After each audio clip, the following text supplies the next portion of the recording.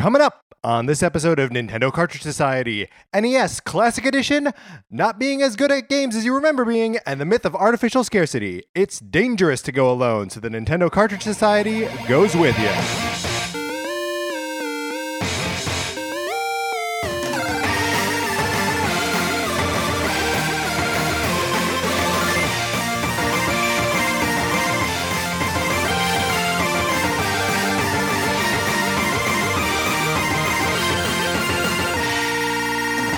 Welcome to Nintendo Cartridge Society. My name is Patrick Ellers. I'm joined as always by my co-host Mark Mitchell. Hey, Patrick, how's it going? Pretty good, Mark. How are you? I'm doing pretty good. Like we talked about last week, my boyfriend is out of the country right now, and so I am watching his dog. Yes, this dog, Pizza. Pizza is the dog's name. And Pizza and I get along okay, but we're not best friends.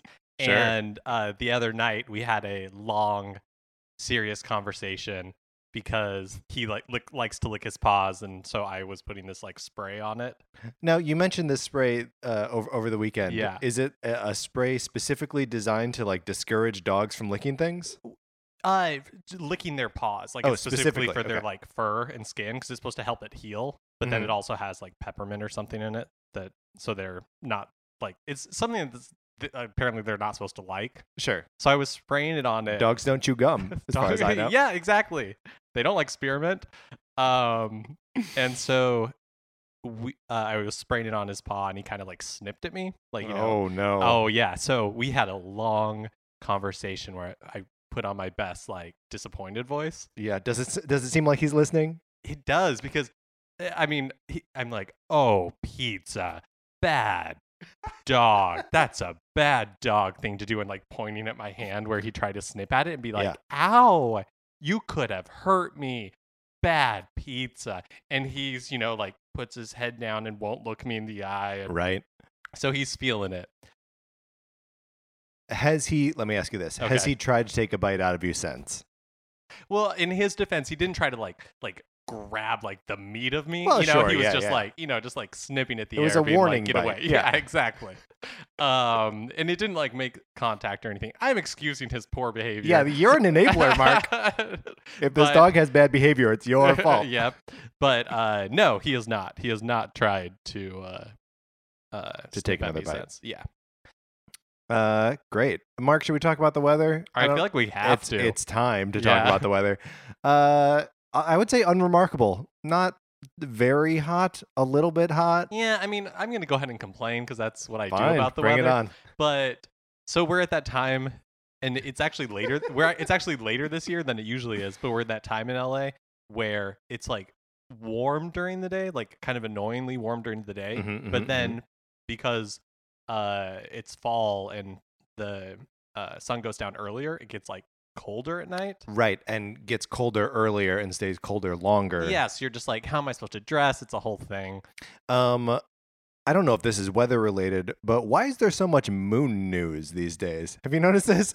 That there's always yes, I know this sounds like my tight five for the Comedy Store, but I feel like every day there's oh, you gotta check out the harvest moon or the super moon or whatever is happening right now. Yes, it's a super moon. Okay. Which I guess is cool in the sense that it's a full moon, and it's the closest the Earth and the moon are to each other. Okay. This is when they should have released Pokemon Sun and Moon, or at least the moon part of it. But they yeah, do a I don't know. Staggered release just to coincide with the or super at least moon. flip it and the NES Mini. Yeah. Do it on Friday. It could all be done. Ugh. Mark, let's talk about what games we've been playing. Great. What have you been playing? I finally started Dragon Quest VII. Hooray! Yeah. Our long national nightmare is over. Mark has started Dragon Quest VII. Well, I've only been able to play an hour and a half of it, and have not done a battle yet. Great. I think I've gotten to a point where I'm about to battle something, but I had to stop playing before I could actually do it. So what then is your first hour and a half? What are you doing for that much time? I also have to say that I have the kind of personality in RPGs where I will run into every available room and open every available like Yeah, closet yeah. and like drawer and stuff like that. And I think this game is I'm just not going to be able to do that and ever finish it. Sure, it's the Skyrim Yeah. problem. Yeah. Yeah. No, but apparently the original release of Dragon Quest 7 had an even longer opening before and so this is like a pared down version, but basically what you're doing is it's scene setting. It's Yeah. like this is the world you exist in now and this is your relationship to things. And it didn't bother me. Like at no point was I like, "Oh my gosh, just get to the battles." hmm And I wonder if it later in the game it'll pay off because it's like, oh, you went on this like huge journey with these characters because this is where you started and you spent so much time Yeah. figuring out like where you came from. So to see the change at the end will actually be meaningful. That it's so interesting that it takes so long to even get to combat. Like I can think of a lot of other RPGs that are super slow to start, or at least relatively slow to start. But like the Final Fantasy series is usually really good about throwing you right into something. Like Final Fantasy VII starts with you raiding one of the Mako reactors, Mm-hmm. and then like the characters come together afterwards and then have their like quiet thing together, and then the game like slows down and makes you read text for 45 minutes. Right. But it starts off with combat. It's weird that Dragon Quest is like, no. Well, it's specifically Dragon Quest 7 Yeah. is like a weird outlier in this case.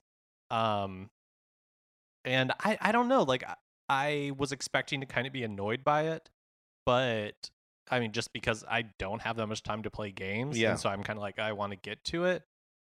But contrast that with, I think like the last major RPG I played that I can think of was like Fallout 4. Yeah. And that is a game whose beginning like throws you into it immediately, and it's kind of to its detriment because the whole story is predicated on like the character's motivations from the beginning, yeah. and it feels so out of whack because it's like I don't You don't know who they are. as Yeah. the role player, I don't care at all about the characters I'm supposed to care about. And I don't know if in Dragon Quest 7 I'm gonna be like, oh, I deeply care about these characters, but it at least gives me like some moment of like Yeah. living in the world, and the Yeah. world is interesting enough that again I wasn't like bored or annoyed or anything like that.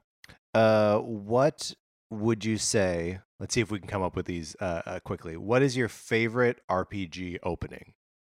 I really like Final Fantasy 9.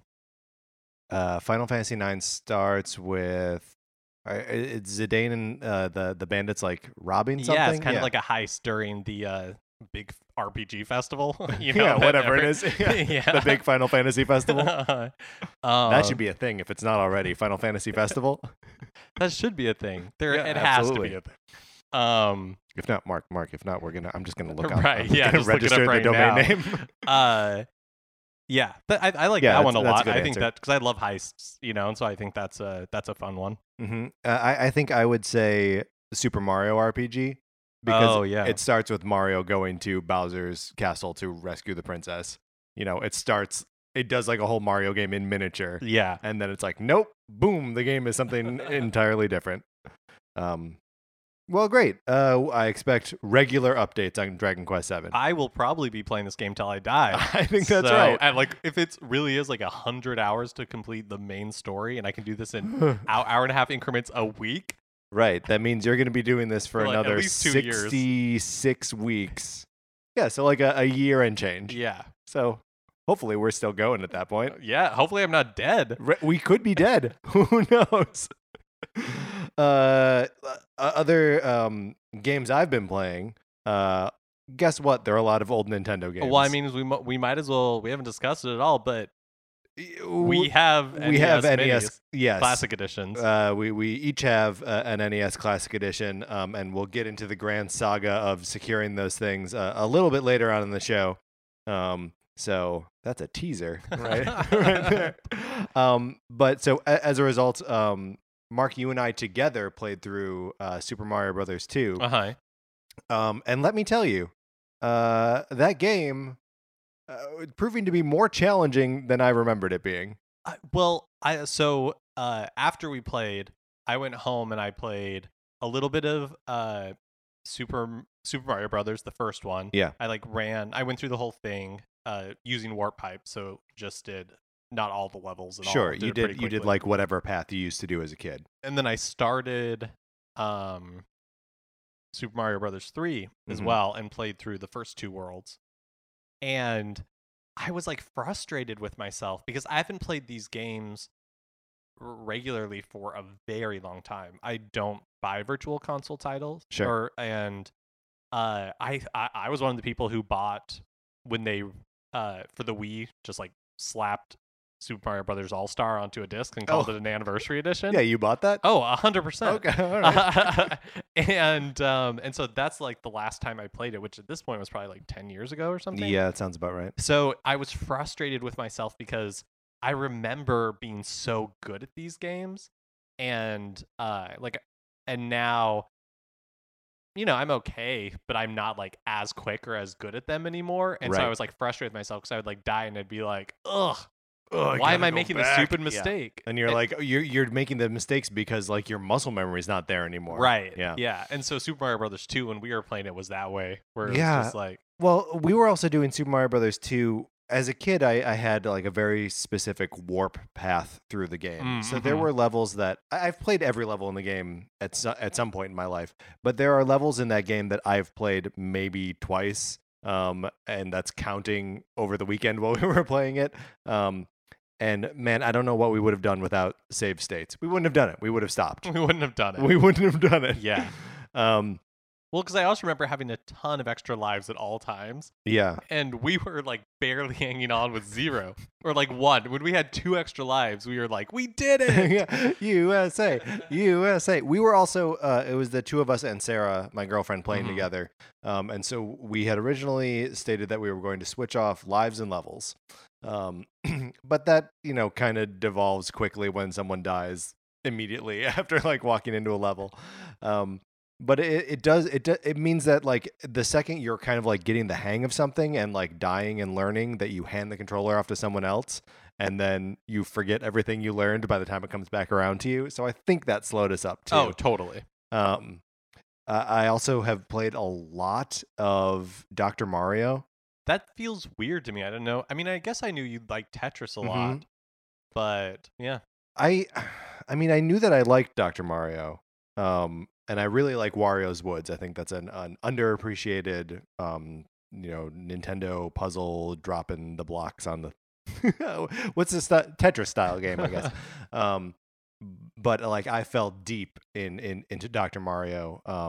Saturday morning, I woke up early, maybe even before 6. I think just kind of like reflexively, because that's when I normally wake up during the week. And I played until Sarah got up at like 9. And then she watched me play for a little bit and was giving me a hard time about making bad decisions under fire. And I was like, fine, you play. And I went somewhere. And when we met up at 1 o'clock in the afternoon, she had been playing that whole time. So like I played for 3 hours in the morning. She played for 3 more hours. We've got so much Dr. Mario time between the two of us right now. It's insane. No, you guys played together a little bit too, Yeah, right? mhm. But you were able, and we'll talk again.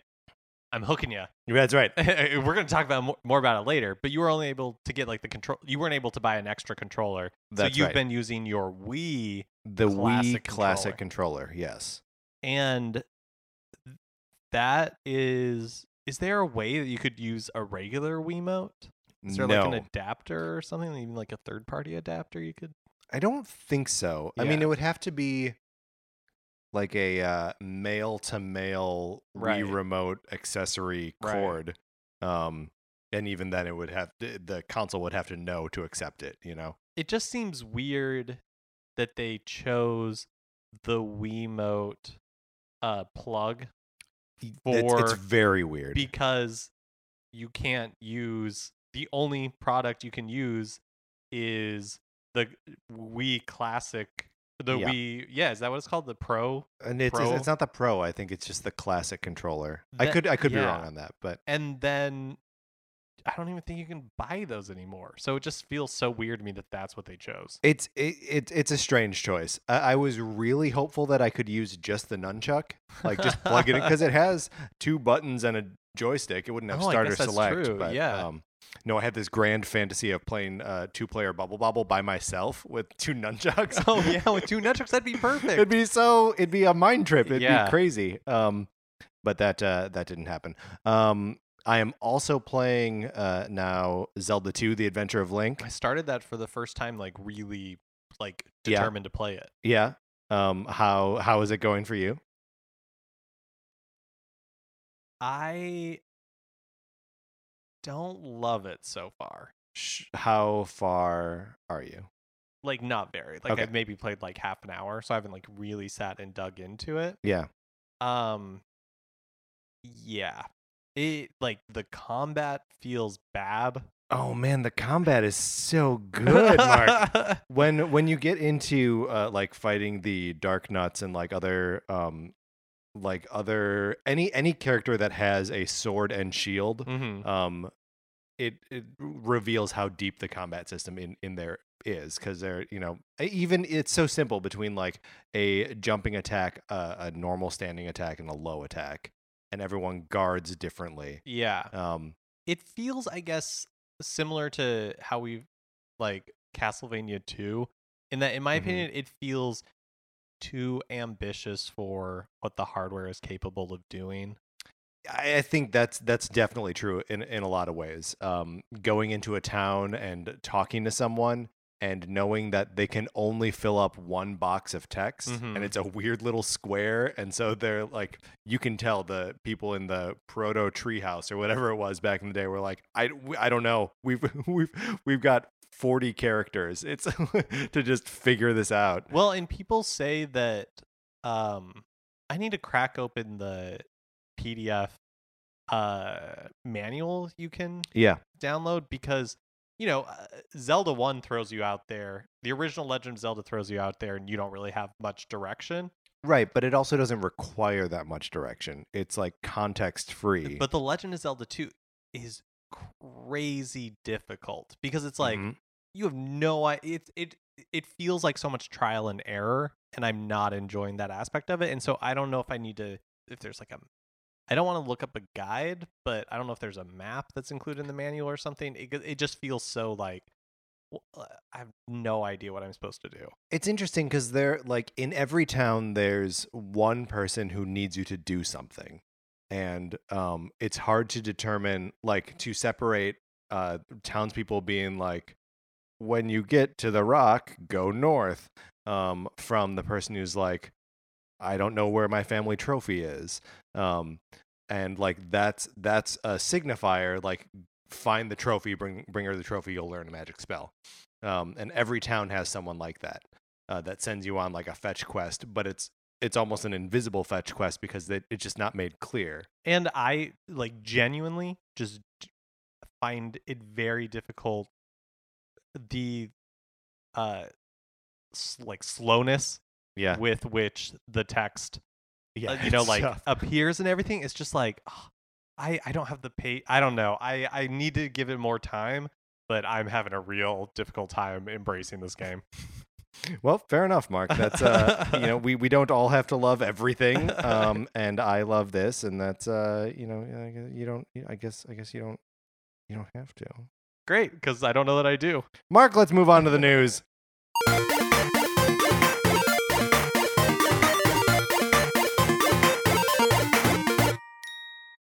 So we're going to be talking about scarcity and Nintendo for our main topic this week, but it's topical because if you were It's in the news. if you were looking for an NES Classic Edition and you were not able to grab one, you were not alone. No, you are in good company, I would say. So the difference between the Amiibo shortages and the Classic Edition shortages is that Nintendo actually acknowledged them. Nintendo of America took to Twitter and they said, we know this is a hot item.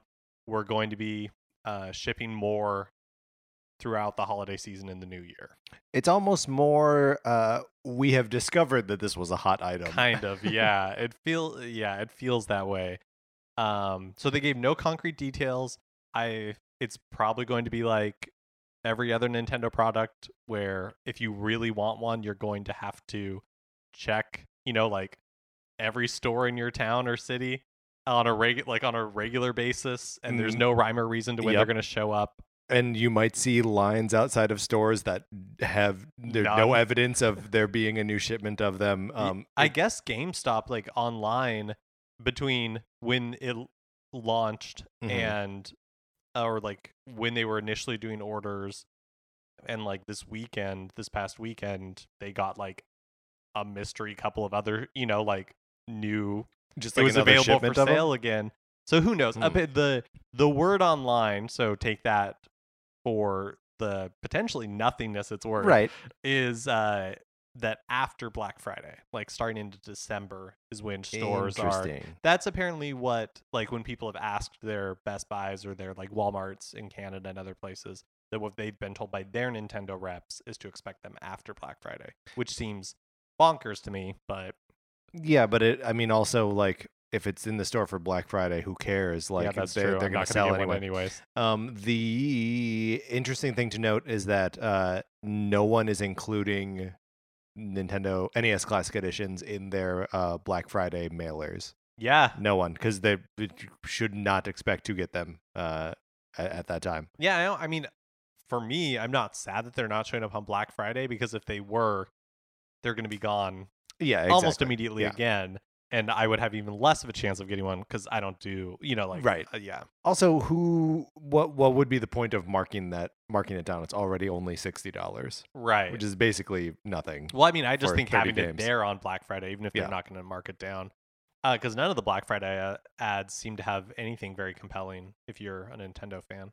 Oh yeah, well, I mean, even though this is exciting, there aren't. Well, we will get to a Nintendo item. Let's keep cruising through the news. Okay, great.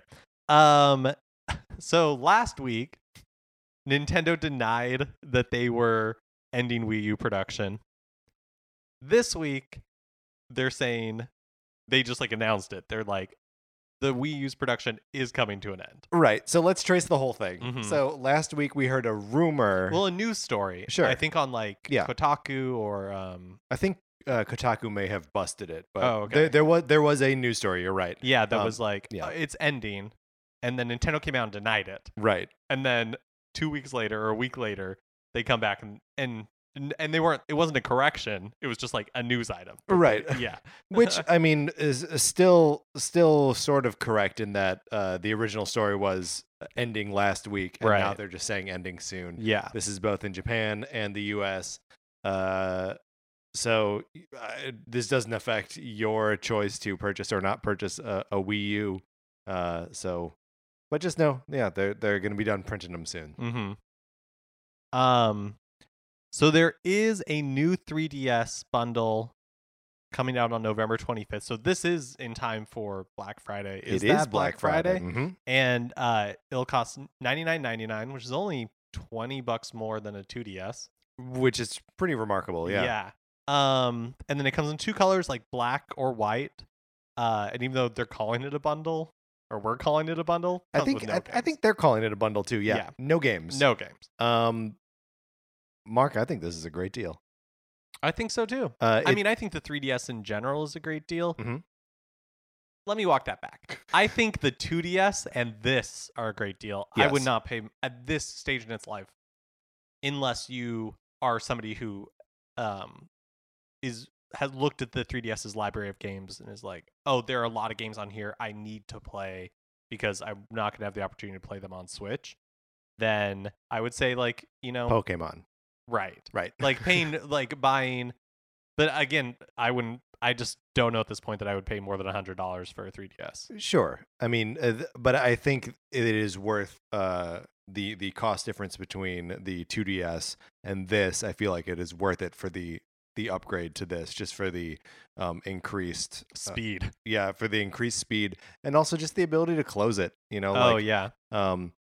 This is also the first time that the regular size new 3DS is available without a game bundled to it, and also seems like it's going to be available everywhere. there was the Super Mario 3D Land bundle. Right, the like lime green one. No, the lime green one was Oh, XL, and that's and that World. had Super Mario Yeah. World. But the 3D Land one was like a Target and Walmart exclusive, and it was also like $50 more than this. And there's an or Animal something like that. Crossing one, right? There was an Animal Crossing one. I feel like that's in short supply now. So I mean, who knows? And was also cost a bunch of money and came with Animal Crossing Happy Home Designer Right. in there, which like maybe you're into that, maybe you're not. Weird if you're like $40 into it, but whatever. Well, so these are $99, and we're in rumor territory now. Dun, dun, dun, dun, dun, dun, dun. But we should get a soundbite of Highway to the Danger Zone for when we do rumors. But should we change it to the rumor zone? Yeah, we should Okay, definitely do that. All right, good. Good.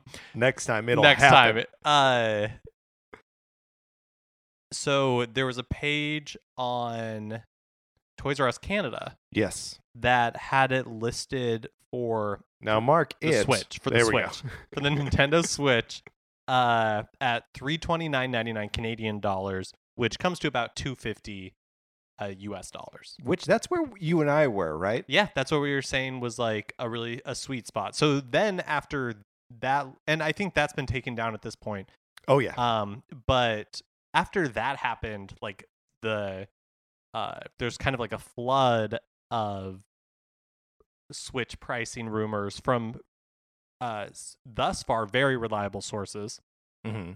And they were saying that it would be that Game, which is I think the largest gaming retailer in the UK, maybe all of Europe, is going to be pricing it at £199, which would signal that it'll be about $250 in the US. Just given comparable price. And that Nintendo would be doing the two SKUs again. So the entry one would be we'll just say for simplicity's sake $250. Then the second one would be $300. Sure, with like more memory or or like the rumor again is a pack-in game of some kind, and probably more memory as well. Maybe who knows? Mark, do you think that pack-in game is going to be Zelda?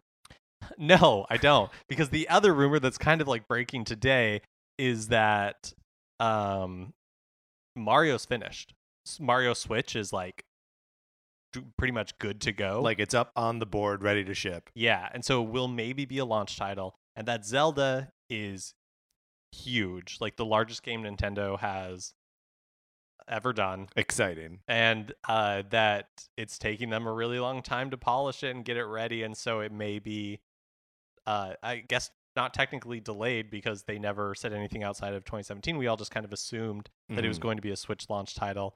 And now, like, maybe I'm still going to say that they are going to call it a Switch launch window title and that it'll come out in the summer. Sure. And 10 years from now, when we're recording whatever 10-year from now podcasts look like, we'll say, was Zelda a launch game? It was a launch window game for sure.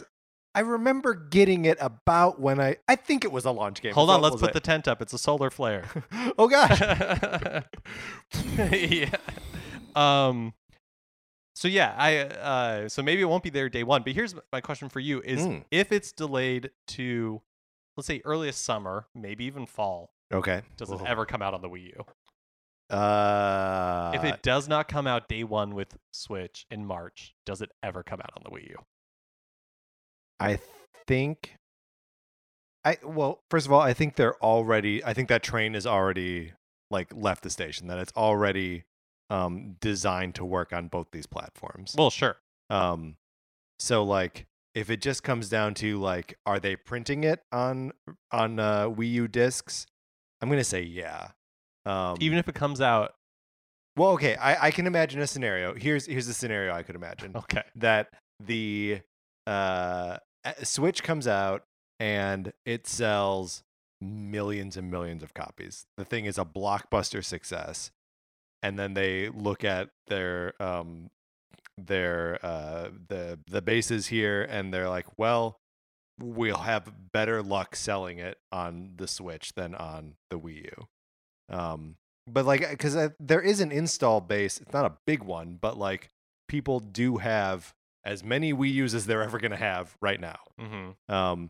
So I don't know. I think it'll still come out on both platforms. I think if it comes out in, I think you're probably right. I think it maybe depends on, like you're saying, if the Switch sells like amazingly, Yeah. then they may be like, it's not worth it.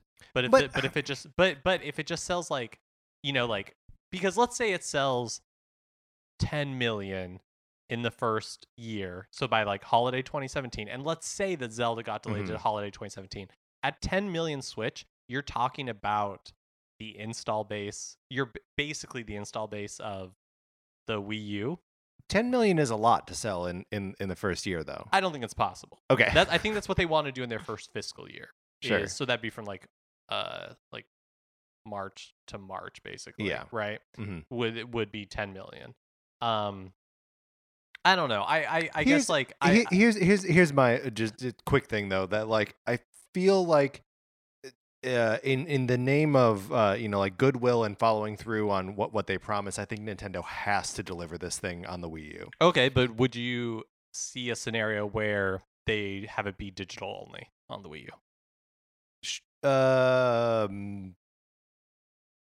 No. Okay. But I think just because Nintendo's so in love with physical copies of stuff, like they're that's part of like their DNA, is like having the physical thing. Plus, it'll be bundled with an amiibo, Mark. Like it'll That's come true. with an amiibo for sure.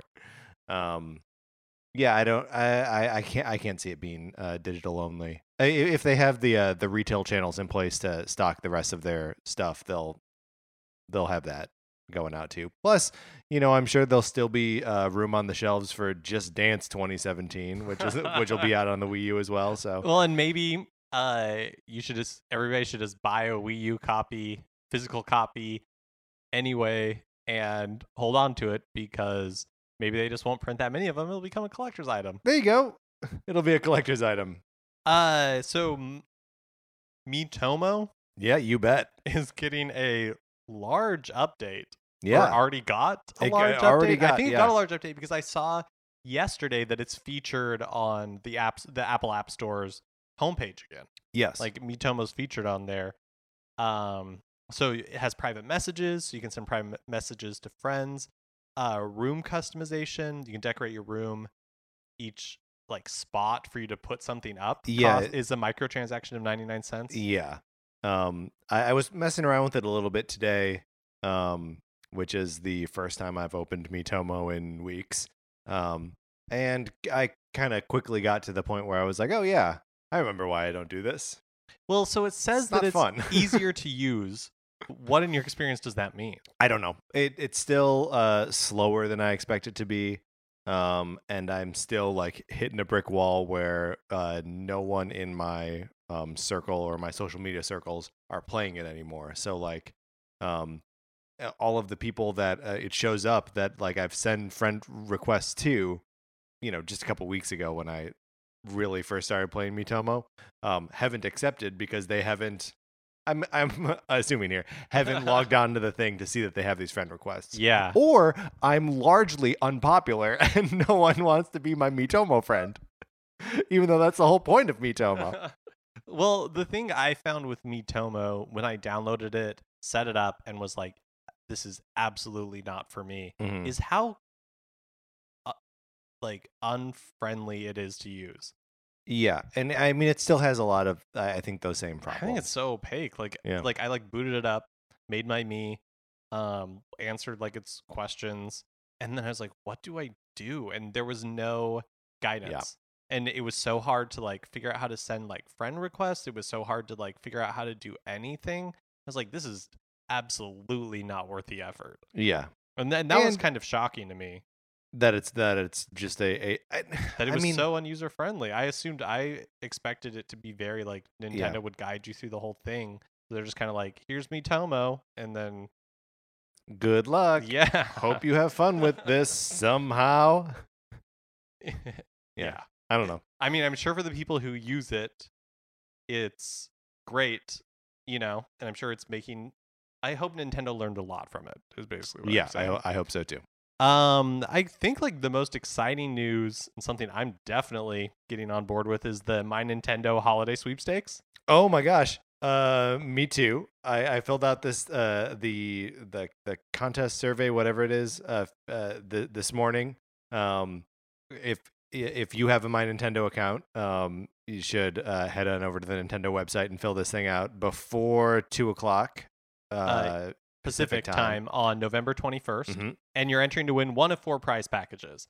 So the Super Mario prize package is a Super Mario 3D Land Edition new Nintendo 3DS, plus some codes for Mario Party Star Rush, Super Mario Maker 3DS, and a Mario Amiibo. Now, I want to just mention something about the Mario Amiibo. Great. It says that it's from the Super Mario series, but the Mario from the Super Mario series is like regular looking cartoony Mario, but they have a picture of the 8-bit Mario from Mario Maker. I don't know which is correct. Right. It would be more exciting if it's the Mario Maker one, but who knows? That would make sense if it's the Mario Maker one. But I don't. We don't know if Mario Maker on 3DS is going to have Amiibo functionality. We know that it doesn't have all the mystery mushrooms, which are what the Amiibos unlocked in the Wii U version of Mario Maker. So I don't know. Sometimes when we're talking about Amiibo, it's like another language to me. Yeah, It's like, sure. I don't know what any of this means. I'm sorry. No, it's fine. It's not your fault. It's my fault for being ignorant. But it's just like mystery mushrooms, and I'm like nodding, like The mystery mushrooms are mushrooms that go in blocks in Mario Maker levels that transform you into a different Nintendo character, and there are over 100 of them, and you unlock new mystery mushrooms by tapping Amiibo. So like I've got a Boo and a Mega Man sitting on my entertainment center right now. I can tap those into Mario Maker and get a mushroom that's a little Mega Man and a mushroom that's a little Boo. And do they follow the art style of whatever like version of Mario you're doing? They're only available in the Mario 1 template. Oh, okay. Yeah.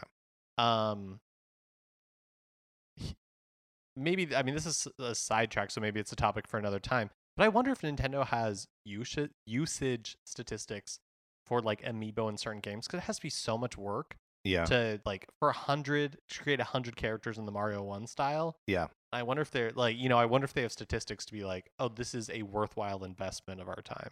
Yeah, I don't know. I mean, who knows? Right. Who? No one. That's just one of.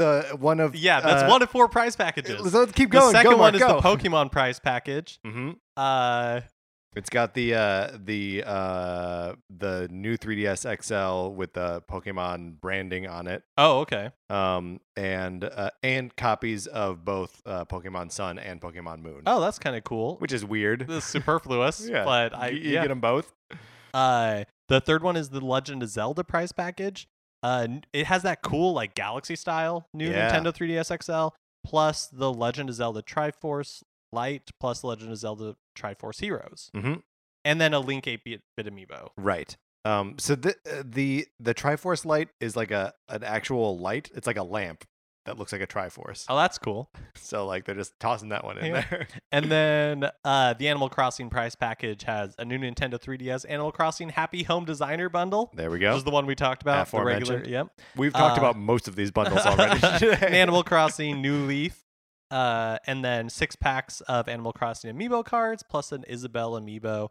Patrick, which one would you want to win? Well, let's see. I own a lot of this already. Yeah. Okay, let's say I had none of this. I would want the Mario one. Yeah, and I think I would hope for the Legend of Zelda prize package. Which is a pretty cool prize package too. I want that lamp. Yeah, that lamp. Give me that lamp. Cool. Mark, I think you can probably just go buy the lamp. Yeah, but I'm not going to. But if it's given to me, then I'll use it. Hey, Mark, that's a great point.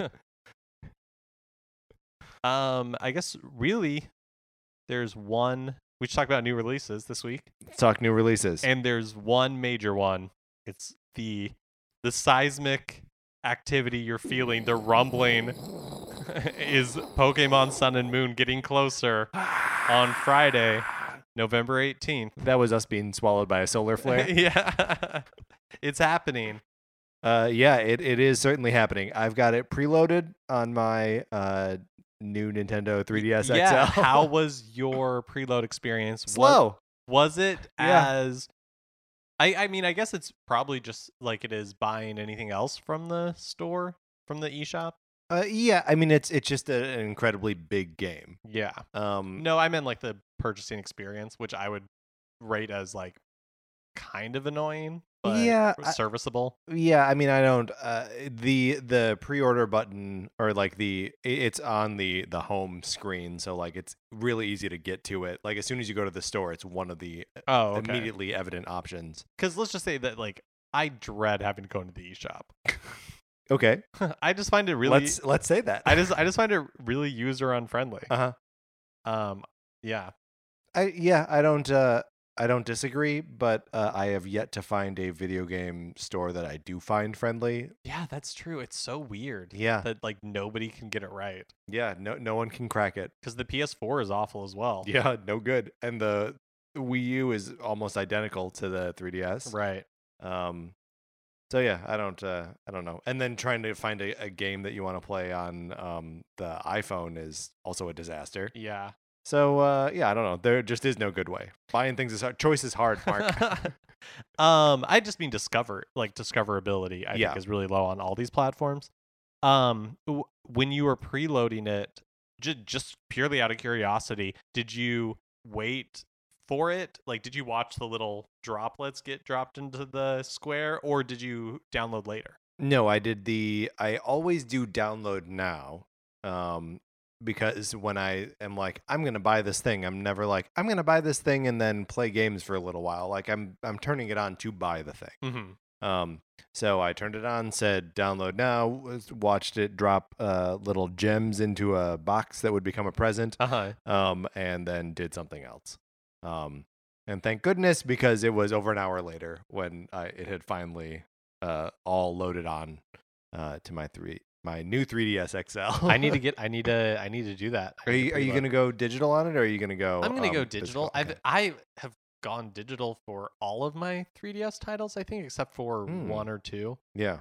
I think only one. I think Link Between Worlds is the only one I bought. Which is the only one in my house, and it's your copy of it. Which is so weird because I've also gone purely digital on my PS4 this generation. Yeah. It's just so easy to go all digital. I am nowhere near digital on the Wii U. I have just like a couple games digitally. Because it doesn't have a lot of space on there. So. Well, the other thing is that for the 3DS, for some reason, even though I've enjoyed the console, I kind of view it in my own life as kind of like a throwaway console. Sure, like a transitional thing. Yeah, almost, I think right now, and maybe I'll be regretting this in like 3 or 4 years, I don't see it as a console I'm going to come back to. I know that it is a console I'm going to come back to. Yeah, so then I think so for me, like buying digital, if I like was really like really trying to future proof it, then I would probably buy physical. But when I bought mine, I bought an extra large micro SD card, and like did something to it. Like I looked it up. I think it's the 128 one. Like looked up the thing because otherwise that's too big for the system. You have to like trick it into thinking that it's 264s or something. And so like I did all this stuff to make sure that it could read this thing, and then I would just be able to load it up and never think about how much I'm saving onto this thing. That's smart. And I've never looked back, and I just keep spending money on it. So Pokemon Sun and Moon. Mark, I think it's time for us to move out of the news. Now it's time for a regular segment on our show. It's 4:33. In 1952, American composer John Cage wrote a piece called 4 minutes and 33 seconds, wherein a group of performers didn't play their instruments for 4 minutes and 33 seconds. For the purposes of this show, our instruments are talking about Nintendo. So for the duration of one performance of 4:33, Mark and I will talk about something not Nintendo related, effectively not playing our instruments. So, Mark, I believe you had a topic you wanted to discuss today for 4:33. Yeah, where do you buy your shoes? My shoes? Mhm. Let's see. I do. The orchestra that's accompanying us is tuning at the moment. Shoes are usually incidental to me, but I like to go to the DSW, Discount Shoe Warehouse. Where is that? So it's at Hollywood and Highland. Which I know. I know there's a little bit of a recoil there. Yeah. But the store itself is surprisingly empty. I just think getting there seems like Getting there's a huge hassle. Yeah, it's not great, but there is a parking garage over there that if you validate, it is like $3 or something. It does mean navigating Hollywood and Highland for any length of time, which is obviously too much. But they've got a big clearance section, and DSW has like a sticker system where after a week it's they're 40% off, 50% off, and so I end up getting most of my shoes pretty inexpensively at DSW. Mark, where do you get your shoes? So my shoes for me are also like incidental. Yeah. They're about like function. Yes. And you're wearing some nice shoes now, right? These are my boyfriend's that I'm wearing because he's out of town. Very good. And where does he get his shoes? I don't know. He actually has a sense of style, so he shops at like real stores. I usually go to Nordstrom Rack. I actually think you get really like good shoes at Nordstrom Rack. But my problem is that I never think about like shoes, like buying shoes or clothes until I absolutely need to. Yes. And at this point, it's come to where it's like, oh, why do my feet and back always hurt? And it's like, oh, because these shoes I've been wearing like every day for a year are just broken. I'm wearing broken shoes. So I've reached that point where like basically once a year I'm like, I need to buy new shoes because I hurt all the time. Right. Let me ask you this. You and I were talking about running this weekend. How frequently do you purchase a new pair of running shoes? I guess I haven't been running that often recently, so I haven't put that many like miles on it. But I'm going to start training for a half marathon, and so I will probably buy new shoes now, so that way, and I'll probably throw them away after the half marathon. Okay. I am so bad about, because you're supposed to, if you're running regularly, replace them every like 3 months or something. Really? That yeah, often? It's surprising. Maybe it's every 4. No, but that's a lot. So it's like lot. When you throw out your toothbrush, you just throw out your running shoes too? I guess so, yeah. I'm done with this and I'm done with these. But yeah, no, I know I am wearing running shoes like too long. But I also like I don't know that I feel bad in the shoes when it's like late in their lifespan. Right. How many pairs of shoes do you own right now, do you think? Myself? Yeah. I own running shoes. One pair of running shoes. One like dress shoes for if somebody dies and I have to go to a funeral. One dress shoes. One dress shoes. Funeral or job interview shoes. And a pair of sneakers that I bought from H&M and hate, so I never wear them, but I still have them. And then another pair of shoes from H&M that I bought and like a lot and wear practically every day. Now, if we count my boyfriend's shoes, the door opens a lot. What a cool like life hack there. We have the same size shoes. It's wear amazing. Your boyfriend's shoes. That's great. I can't wear any of Sarah's shoes. I also get like hand-me-down clothes when he's like, oh, I can't. I'm too big for these. I can't wear these anymore.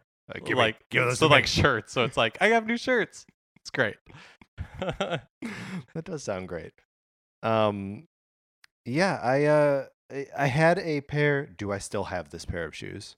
I may still have this pair of shoes. They're like blue and gray, and I got them from Old Navy of all places. Which if you buy shoes at Old Navy, expect them to fall apart quickly. Sure.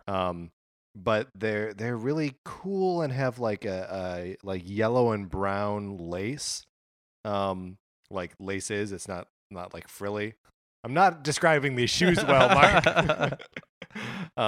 But I just always liked them, and I would get frequent compliments on them, which is fun. Do you have a pair of shoes that you like getting compliments on, like a pair that you're proud of? No, I mean not currently. Like the shoes I got from H&M that I wear basically every day are high tops, and they're black, and they are Velcro. I like those shoes. And people love the Velcro. Right. They're cool, and they were like $20. Right.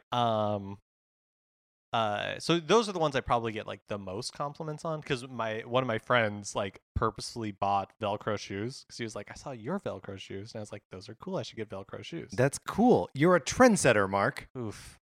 This is a lot of pressure for me. Well, I'm sorry. You're a tastemaker. People want Velcro shoes so they can be cool like Mitchell. Yeah. The reason there we go. Oh, well, okay. Yeah, and then that is the end of 433. Today we were accompanied by I've lost that information. We were accompanied by someone. We were accompanied by the K2 Orchestra. It's a Japanese orchestra. If you have a recording of 433 that you would like to have accompany us on this segment, you can send us the video to Nintendo Cartridges. Whoa! Oh no!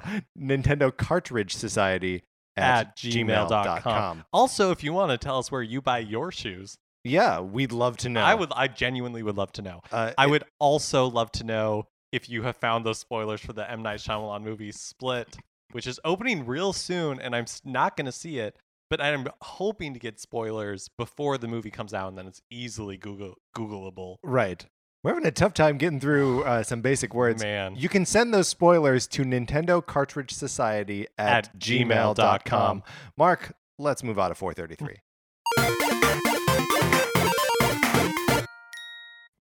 Which brings us to our topic, the show, our topic of the week, our topic for right here, for right now, for the next half hour or so. Right here, right now.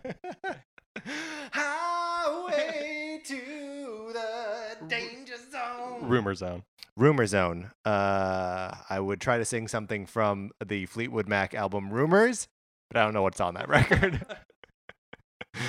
But we are talking about scarcity, or the myth of artificial scarcity.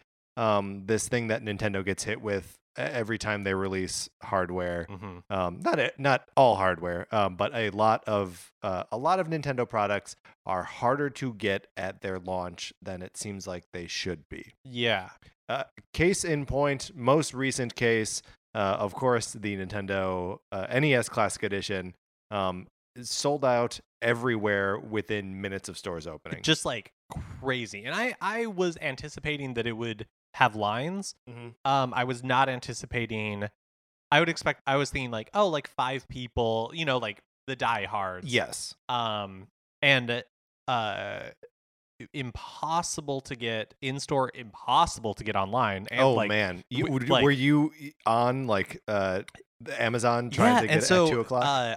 I was at work, mm-hmm. and we should really talk about you because this is the least interesting part. No, let's. I was at work, and we had talked, and like it had been brought up. The NES Classic Edition had been brought up, and so me and 2 of my coworkers were just like furiously refreshing at 2 o'clock, trying to get F5, completely like not a chance in the world.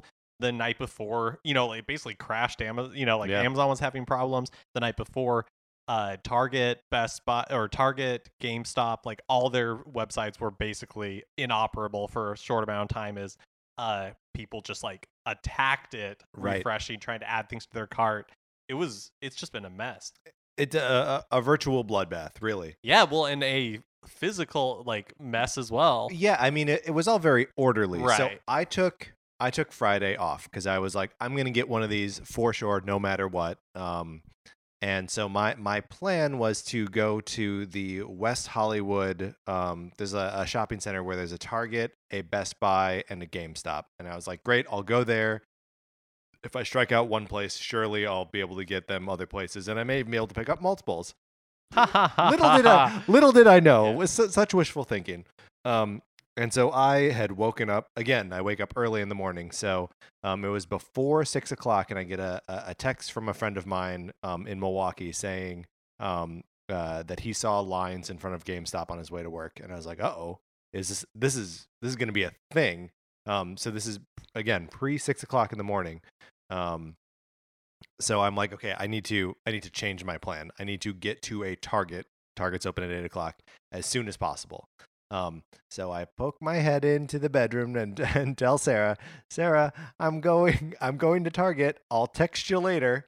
Because our plan was like to spend the day together getting one of these things and playing it. And so I had moved up our timeline. And so I head to the Target in Glendale.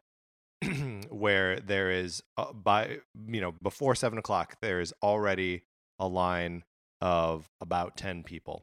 And I joined this line, and they move us from the ground floor up to like this bridge walkway into the second floor of the Target, where we wait, and the line gets longer and longer and longer.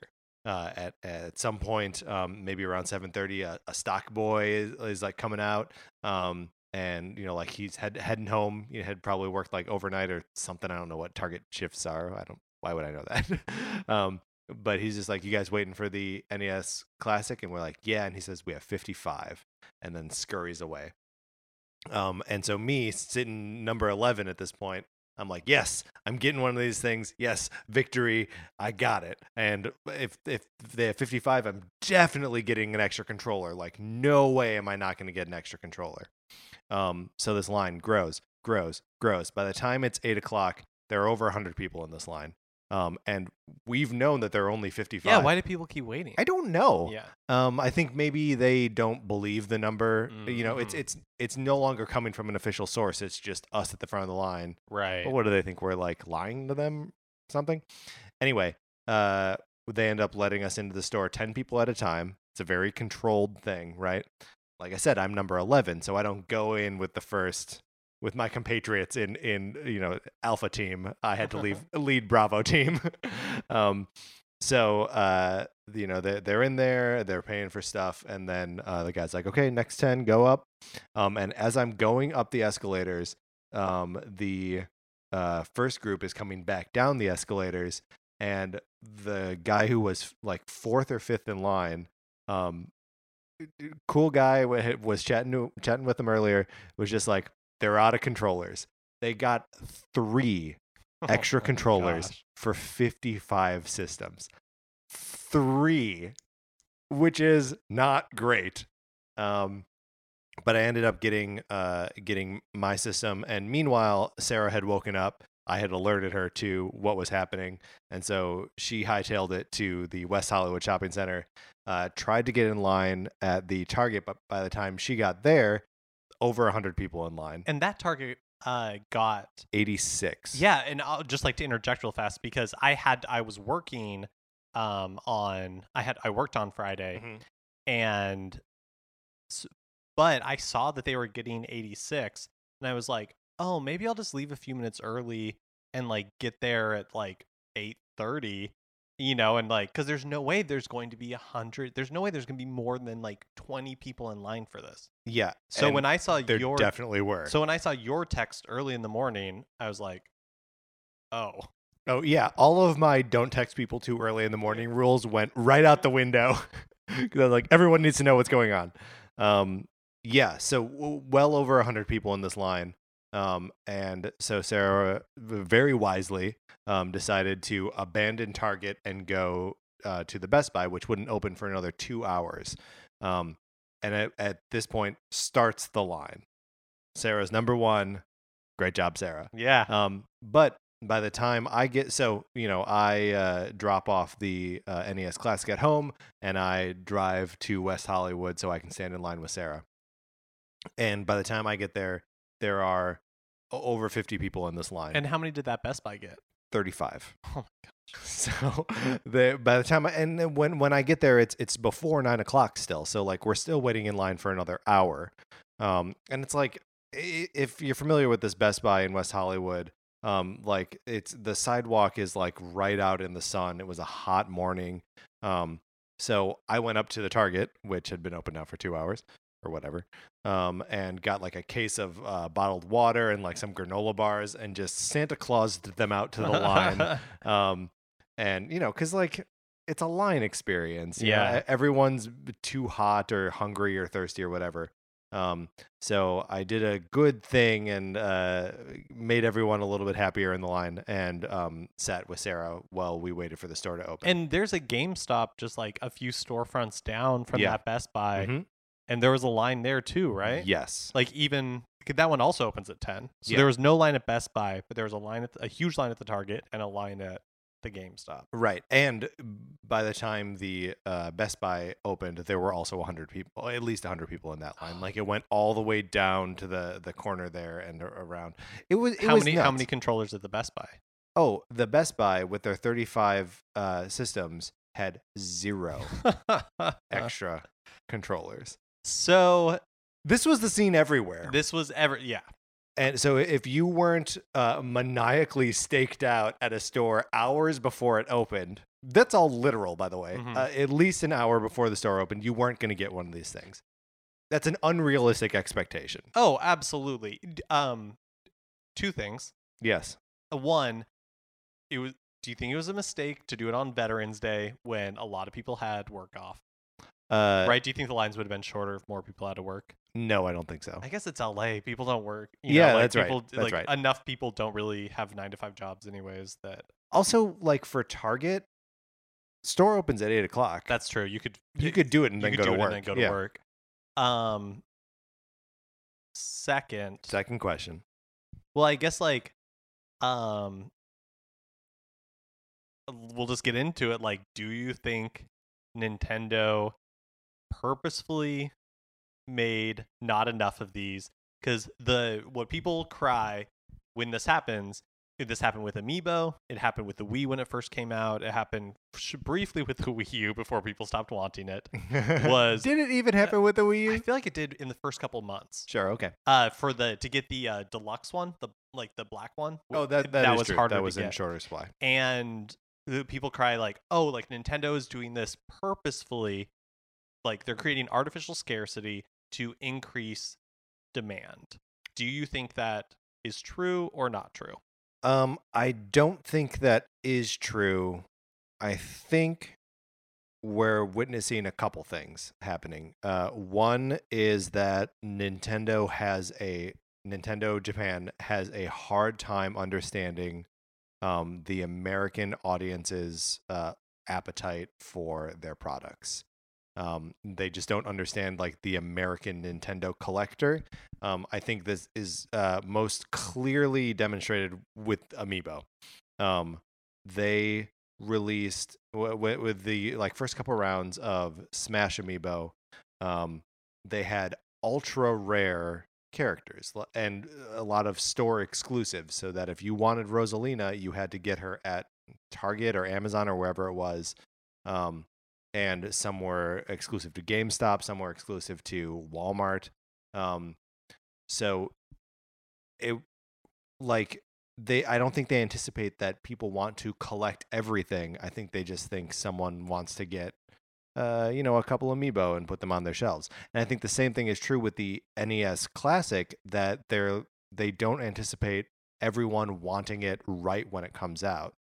They see this, we mentioned that they are going to be restocking them from now until Christmas and beyond, no doubt. And I'm sure that they see that as like close enough, that like people are going to get it within this window, and just not understanding that release day fervor, that there are going to be lines. Yeah. Well, do you think that how limited how limited do you think this is going to be? Because I agree, like a year from now, is Nintendo going to be still manufacturing new NES Classic editions, or is this something that they're maybe going to do one or two more runs of, and then after the holidays they'll basically be done, Put it to bed. Yeah, It's a good question. like it will be limited. I think that depends on what their plans are for the future of the Classics line. Like there's very clear Classics branding on these boxes, which implies that there will be more machines like this. And so, I mean, if they just do like a sequel that has 20 more games on it, I could see them retiring the first generation. But I think they'll be putting these out. They can't like slow down on it now, right? Like it's obviously such an in-demand product. Well, I think what are your thoughts there? Well, I think it depends, because I agree with you that I don't think they artificially didn't make enough of these. Yeah. Like, I don't think they purposefully made a small first batch to drive up demand, because Nintendo doesn't really benefit right now from people not being able to purchase these systems. Right. Or from the like second seller market. Right. Like someone reselling one for $300 doesn't net Nintendo any more money. The only argument I think you could reasonably make for Nintendo purposefully doing this is that what they want to do with this first run that people can't get is create this sense of urgency. Mm-hmm. So when they release more of them later, people aren't like, oh, I can just pick this up anytime. They're like, I see it, I'm going to purchase it now. The thing is, this product specifically is such an impulse item anyway. Right. Like it already has impulse purchase like printed on the box. Well, I don't agree with that line of thought, sure, but I think that's like the only argument you could make for them Yeah. making it scarce, because again, they do not benefit from supply not meeting demand. I think, and Mark, help me like kind of logic my way through this one. I think it's possible that Nintendo simply doesn't have the either like financial resources or some other like relationship with shippers or manufacturers or something that someone like Sony or Microsoft does, because both Sony and Microsoft are in the business of making and distributing hardware on a scale so much bigger than Nintendo. So much bigger, right? Between computers and televisions and all of that stuff, like their supply lines are just thicker and better stocked than Nintendo's ever were or ever will be. Yeah, I mean, like you wanted a PS4 at launch, you could basically go into a store and buy a PS4. You wanted a PS4 Pro at launch, they're lousy with them. Oh yeah, I mean first of all, it's funny that the Pro and the NES Classic come out within like a day of each other. Yeah. And you're in a line and someone is yelling at a cashier about not being able to get an NES Classic. Meanwhile, there are piles of PS4 Pros. But I think you're right. I think it does come down to the logistics expertise, because Sony produces hardware, not just video game hardware, but hardware on like a scale they make so TVs much exponentially, like exponentially larger.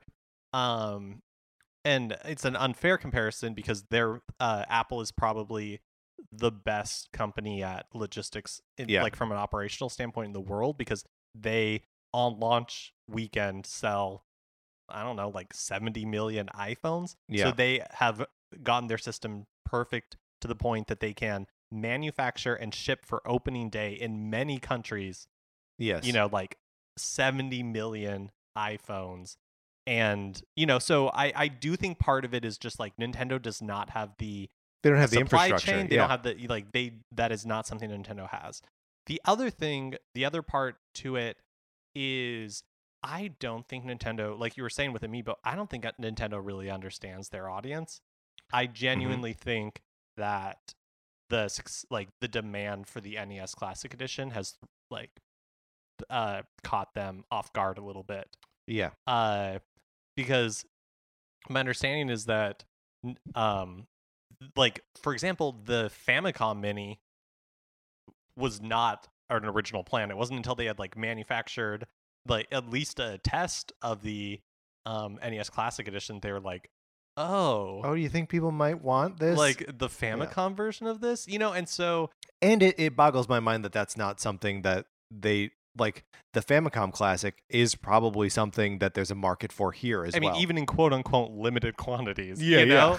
like, yeah. So I think there are, in some ways, I think Nintendo just doesn't really fully understand Mm-hmm. its audience and like because I have no information. I'm projecting on this, but I could imagine a scenario where they're like, but most of these games are like available on the the Wii U Virtual Console, the Wii, like, And the 3DS virtual and the console, 3DS yeah. Virtual Console. So it's like it's not like these games aren't attainable. So I could imagine a world where they're kind of caught off guard by it.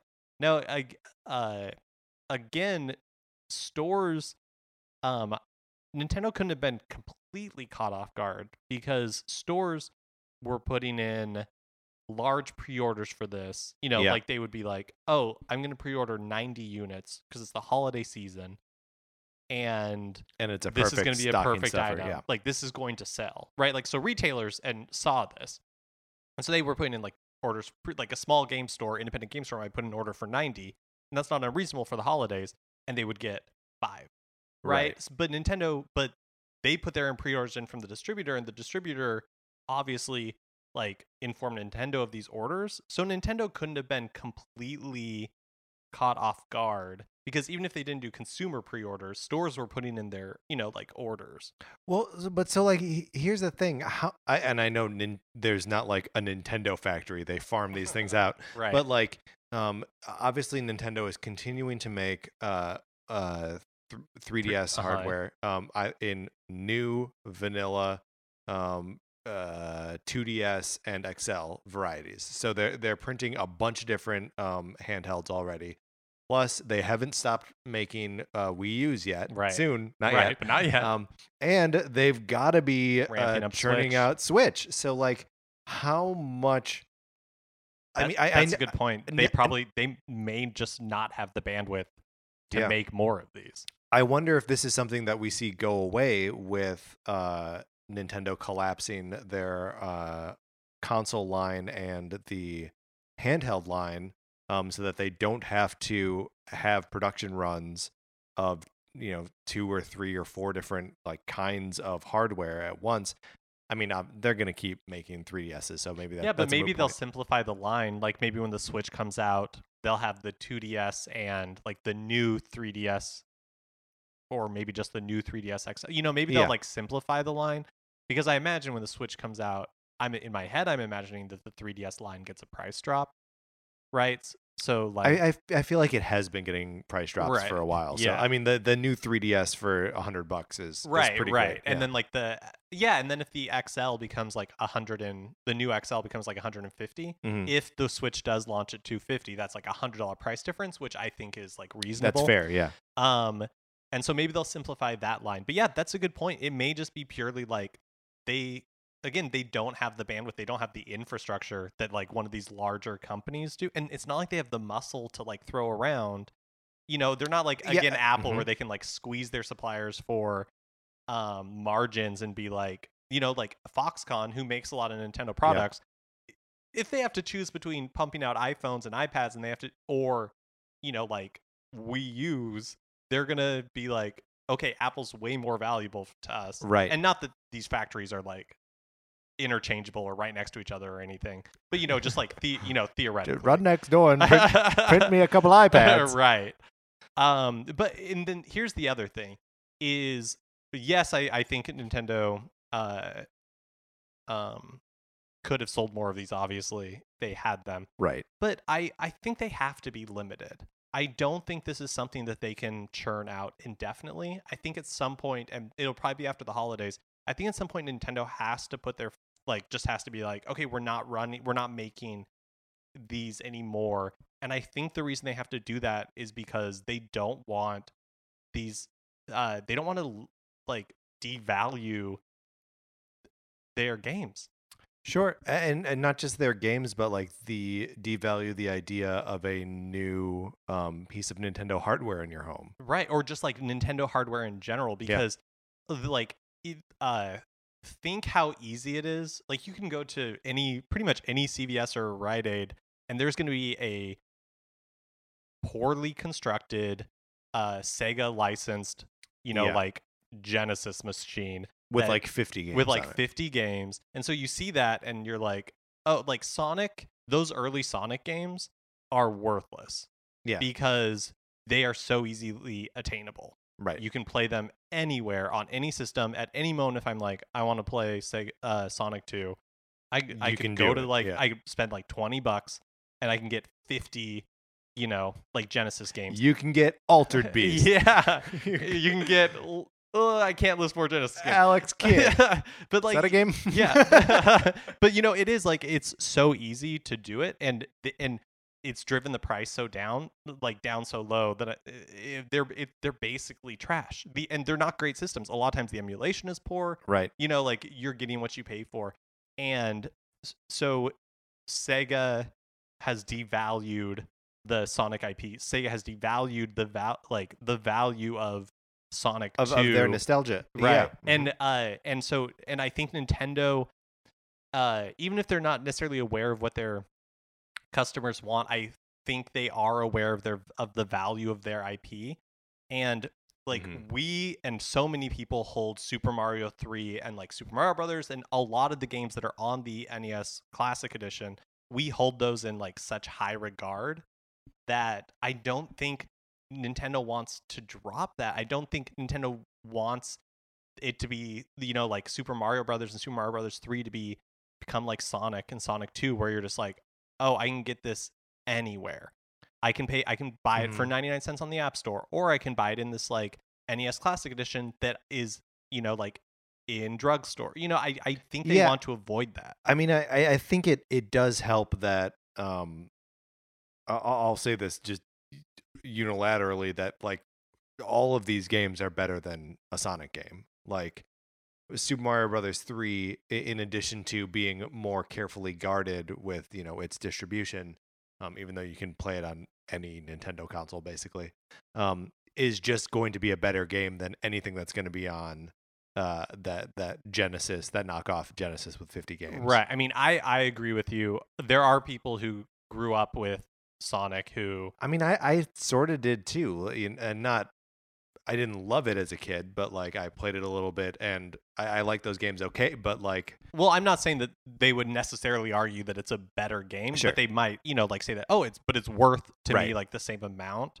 And I think this opens up into an interesting discussion of what do you see the future of the virtual console being? Do we see it on the Switch?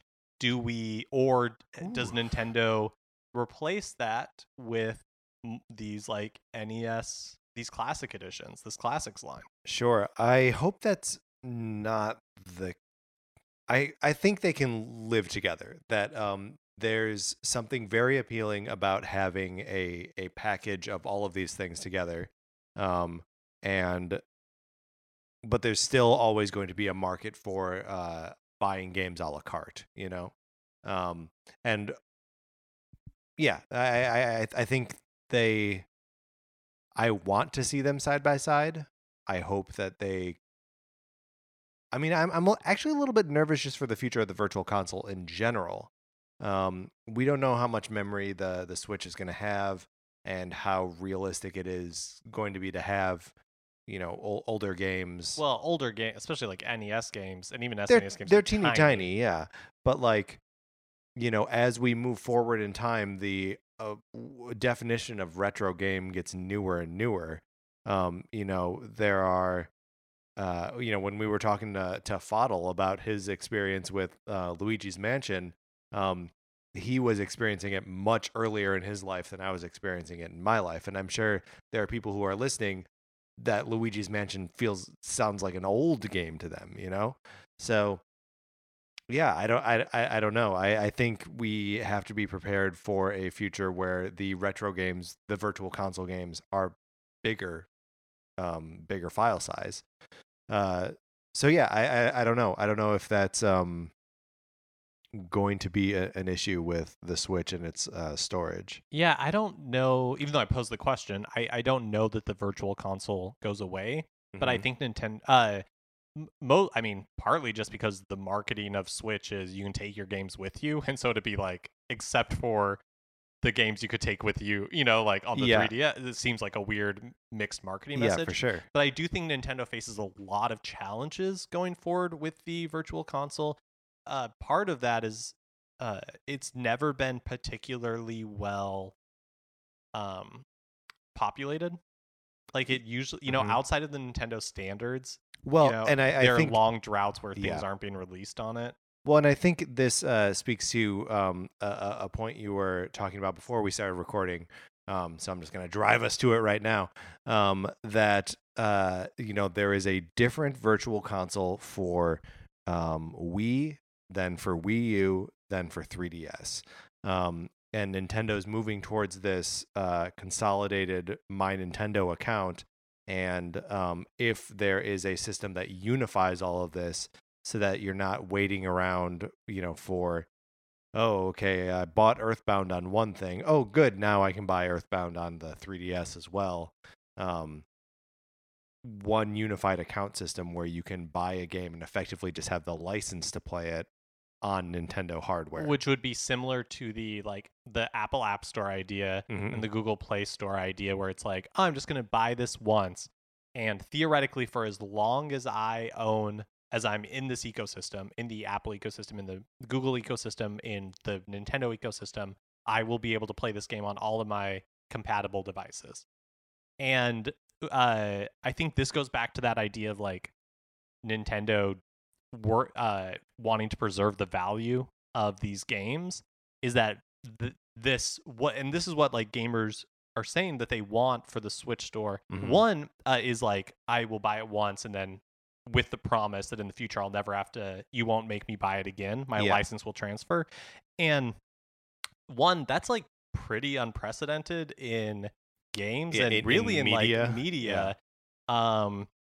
I guess the closest argument you could get to is that the Xbox One, Microsoft has started supporting Backwards compatibility. Yeah. So if you have the physical discs or whatever from the 360, or you bought it digitally, I think, Yeah. like they honor those licenses for as select titles that are continuing to grow. Which is actually crazy for the if you have a disc, because it has to emulate it. You're basically downloading the version that's on the Xbox One Right. store. Yeah, which is Yeah.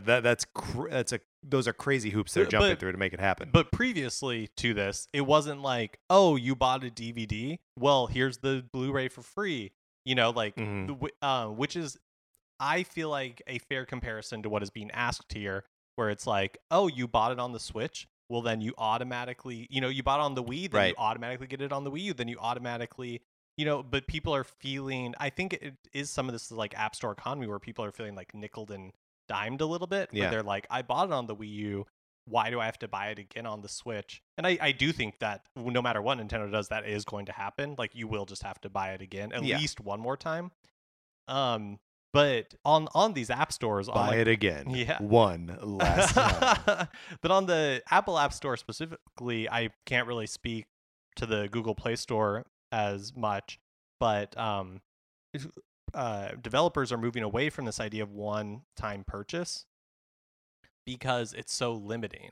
Even if you have a hit app, Yeah. and people are downloading it, let's say for like $1, and you get 10 million downloads the lifetime of your app, it's like, you are going to get 10 million, and maybe some more will trickle in over the year, but it's like really boom and bust. Yeah. Right? Your option in that case would be like to make a follow-up and hope that that app does as well, and that's not really a sustainable business model. So more and more people on the App Store are moving towards this idea of subscriptions, where it's either you download it for free, and Microsoft is too with Office, where it's like you either download it Yes. for free, download it for a small fee, and or then you like lease the license. and then yeah. every you pay for like 3 months or 6 months or 9 months to continue to use it, and this way it becomes much more sustainable. And I think in order for this idea of perpetual license in the virtual console to work, and in order for Nintendo to achieve, in order for these two things to be in harmony, where it's like, okay, you want a perpetual license, and we don't want to devalue Super Mario Brothers 3 by saying, okay, this is worth $3 for life. Yeah. I think the only way Nintendo can really achieve that is through like a subscription system where, they're like, you get access to the virtual console for as long as you pay, right? So you want it Oh, sure. forever. So you you're pay saying the there's like $5.99 a month, you pay the $9.99 Right. a month. And you're buying games on top of No, it? no, Oh, where it's okay. just like, this is it. Like, you have access to Like the a Netflix style? yeah, basically Okay. like a Netflix style, except the library would kind of be like fixed, and they would be adding games to it over time. But Right.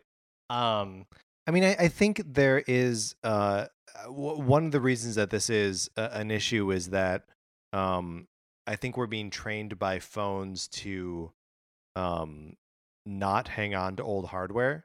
Like, no matter what Nintendo sells on whatever platform going forward, I've got my Super Nintendo and the like 15 or 16 games that like I love with all of my heart and will be able to play forever. Now, mind you, the batteries in some of them are dying, so I can't save in Super Metroid anymore. But like the games are still there, and like I'll always be able to play them.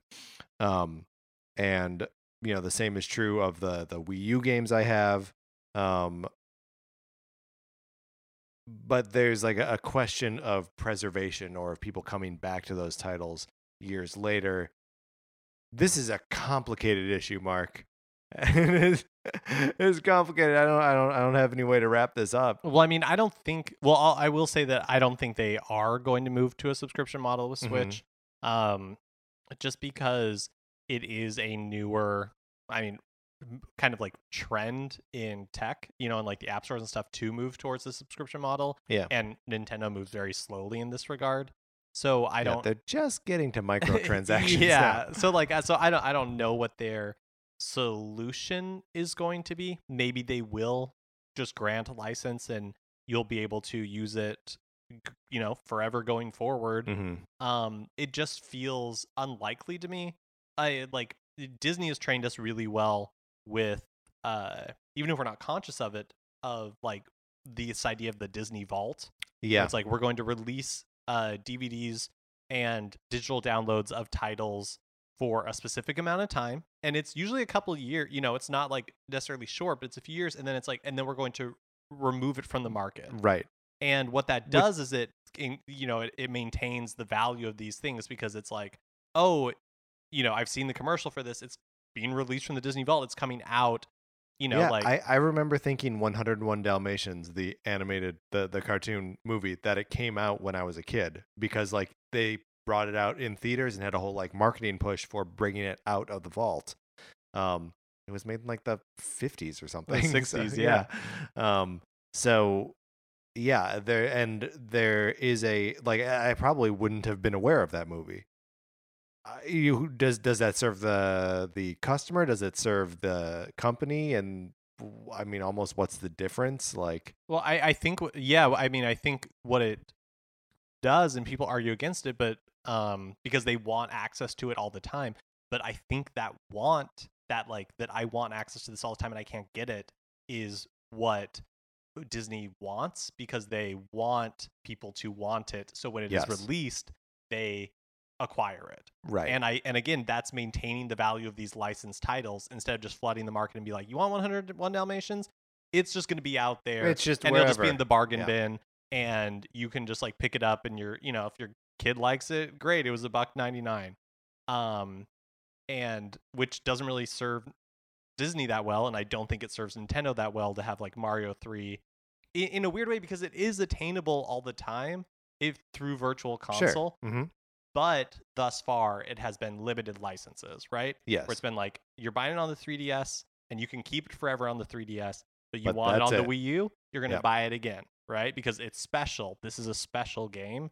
And I think Nintendo would be wise to figure out a way to maintain that, even if it upsets customers a little bit, because your alternative is the Sega bargain bin. Sure. Well, and also like, maybe it's not cool to like question the consumer's reaction, but like, are you actually upset about it, or are you just excited for when you do get to play it? You know what I mean? Like, the sole reason that I got into collecting amiibos in the first place was because they were hard to find. Like, when I had the opportunity to snatch up some rare amiibo, that's what got me like on it. And now they're easy to come by. I walked into Best Buy and bought this Mega Man on Saturday. Now that they're easy to buy, I don't have that same like fervor, but it's built into my brain that like this is a rare thing that you can buy. And I'm not defending Nintendo's account system, right? Like it's a Well, mess yeah, right now. it's bad, You yeah. know, like it's not great if you lose your 3DS. It should be like much easier to get your game. Yeah. You know, like the license, that stuff is a mess. And I'm not like saying that's good or consumer friendly. And I don't think that does what we're talking about here, which like maintaining the value. I think it's just kind of the legacy implementation that Nintendo again is, they're not great at infrastructure. Right. And maybe not great at knowing what their Consumers want. what their customers want. I mean, hey, we'll never see Mother 3. So I don't believe that. On what platform will we see Mother 3? Switch. I think we'll see it on the what?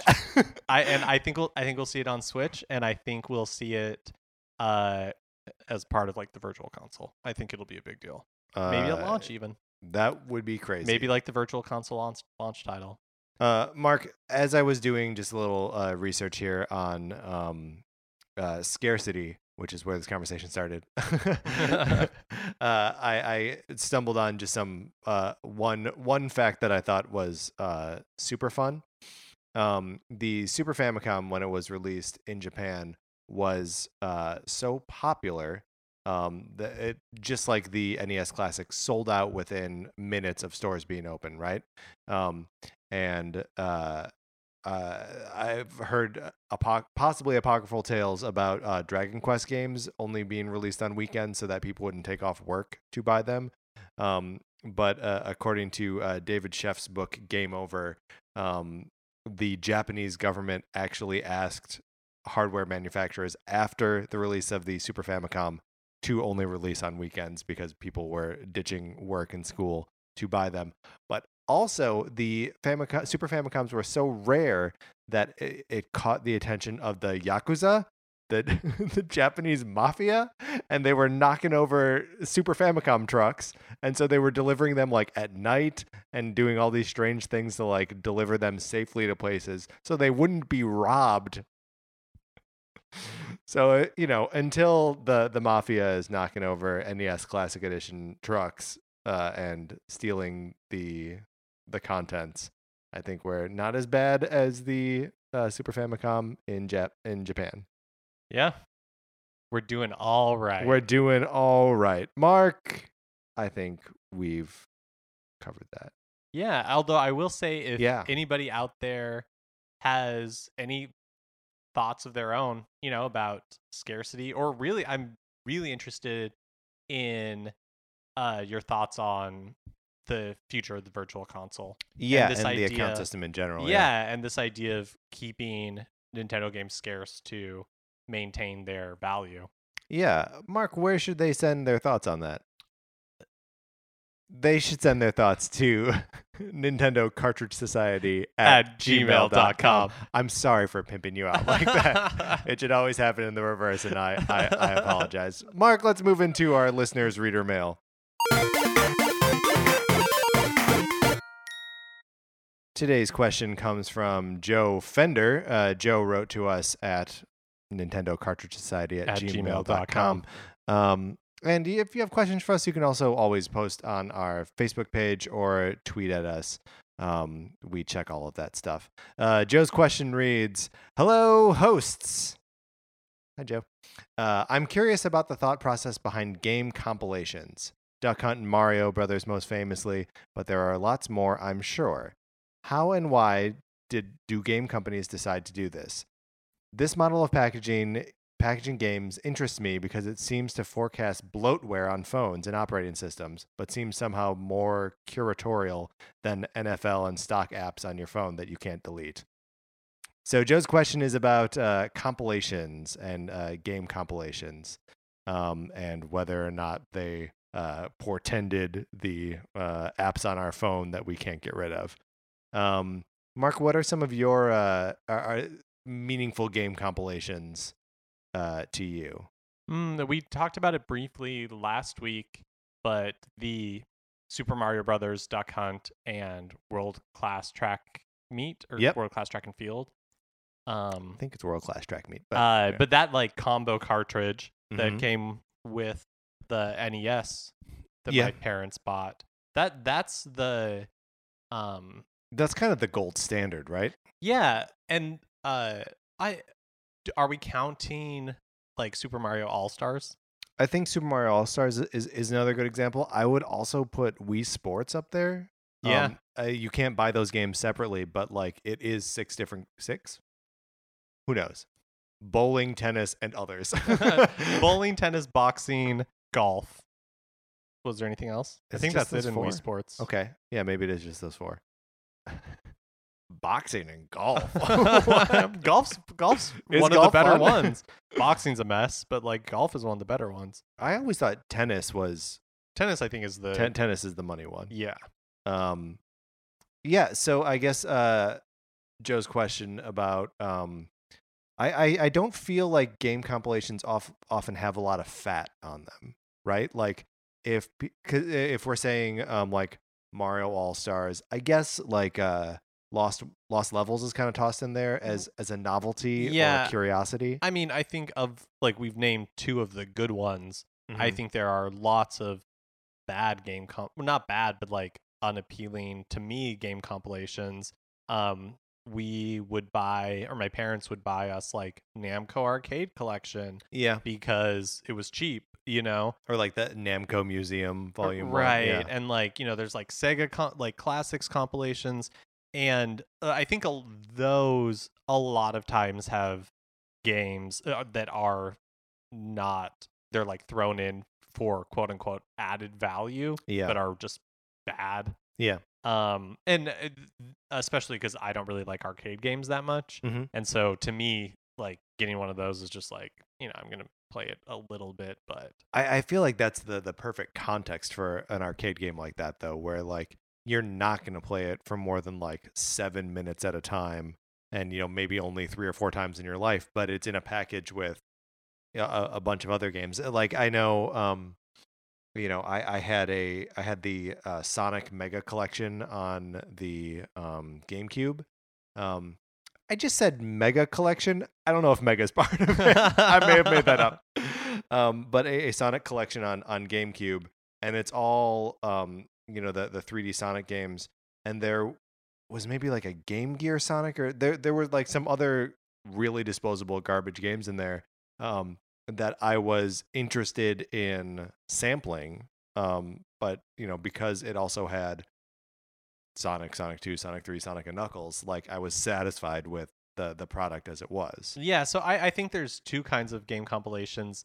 There's, like you're saying, the more curated ones, Mhm. and those I feel are usually, especially in Nintendo's history, used later in the console's life to add value to, like it comes as a package. Yeah. So it's like, okay, you buy this and then you also get this compilation game, and the console's been out for so long that we don't have to lower the price. So the whole thing will still be $199, but you get this pack and game.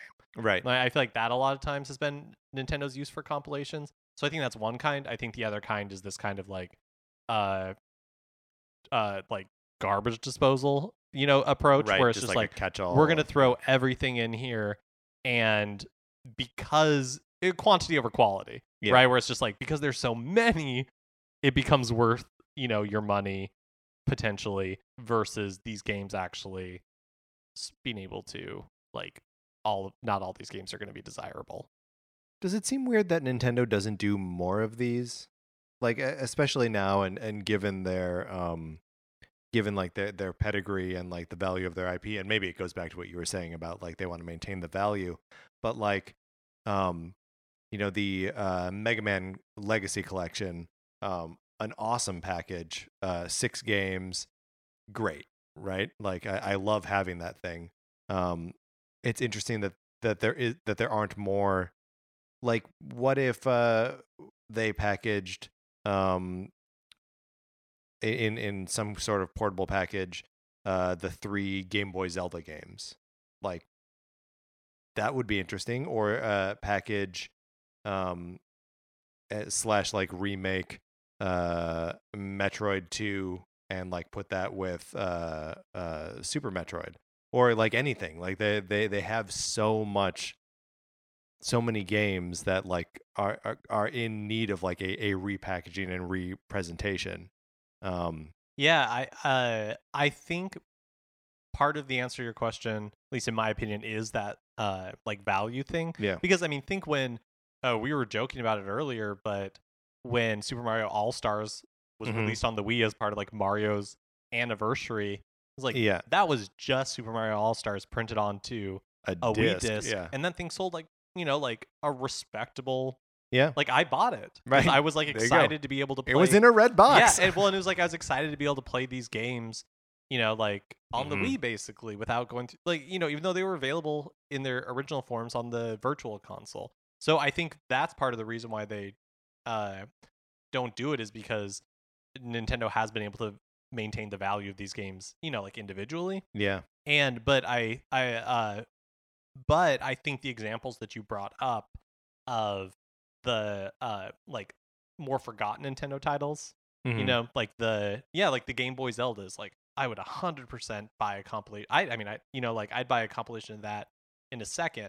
I think that just comes down to Nintendo not being large enough, and they just don't have the resources. They just don't have the resources to do it. And even if they like would farm it out to a third party, they don't have like the brain power, like for somebody to supervise it, right? Like and maintain the Nintendo quality on something like that. Nintendo's growing and they are big, but they're not big enough to do everything.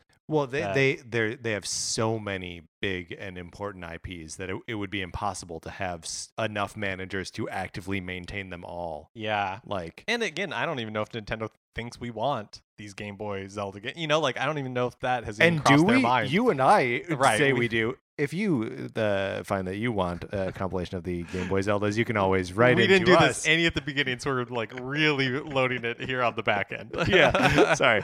Nintendo Cartridge Society at gmail.com.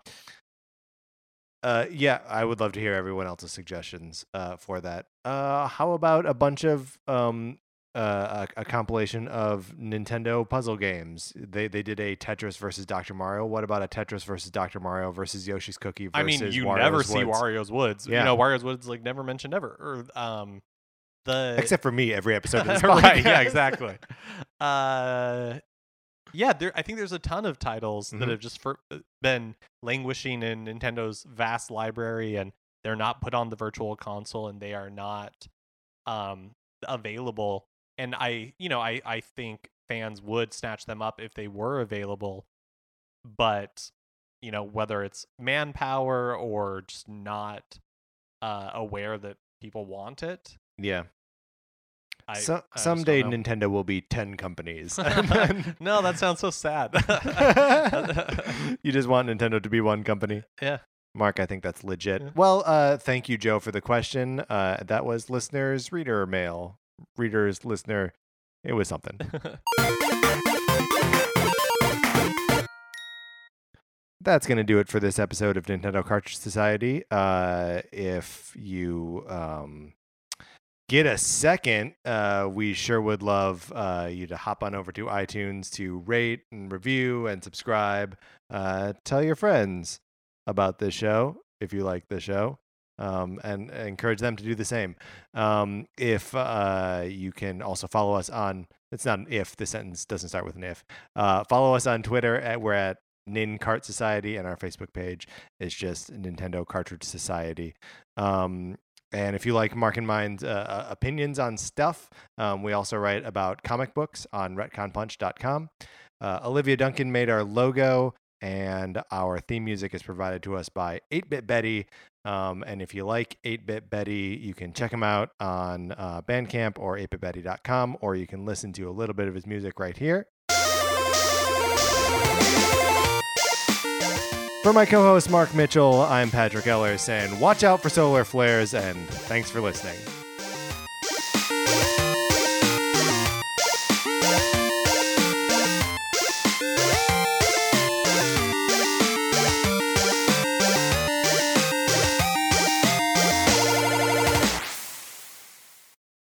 What's a Creative Podcast Network?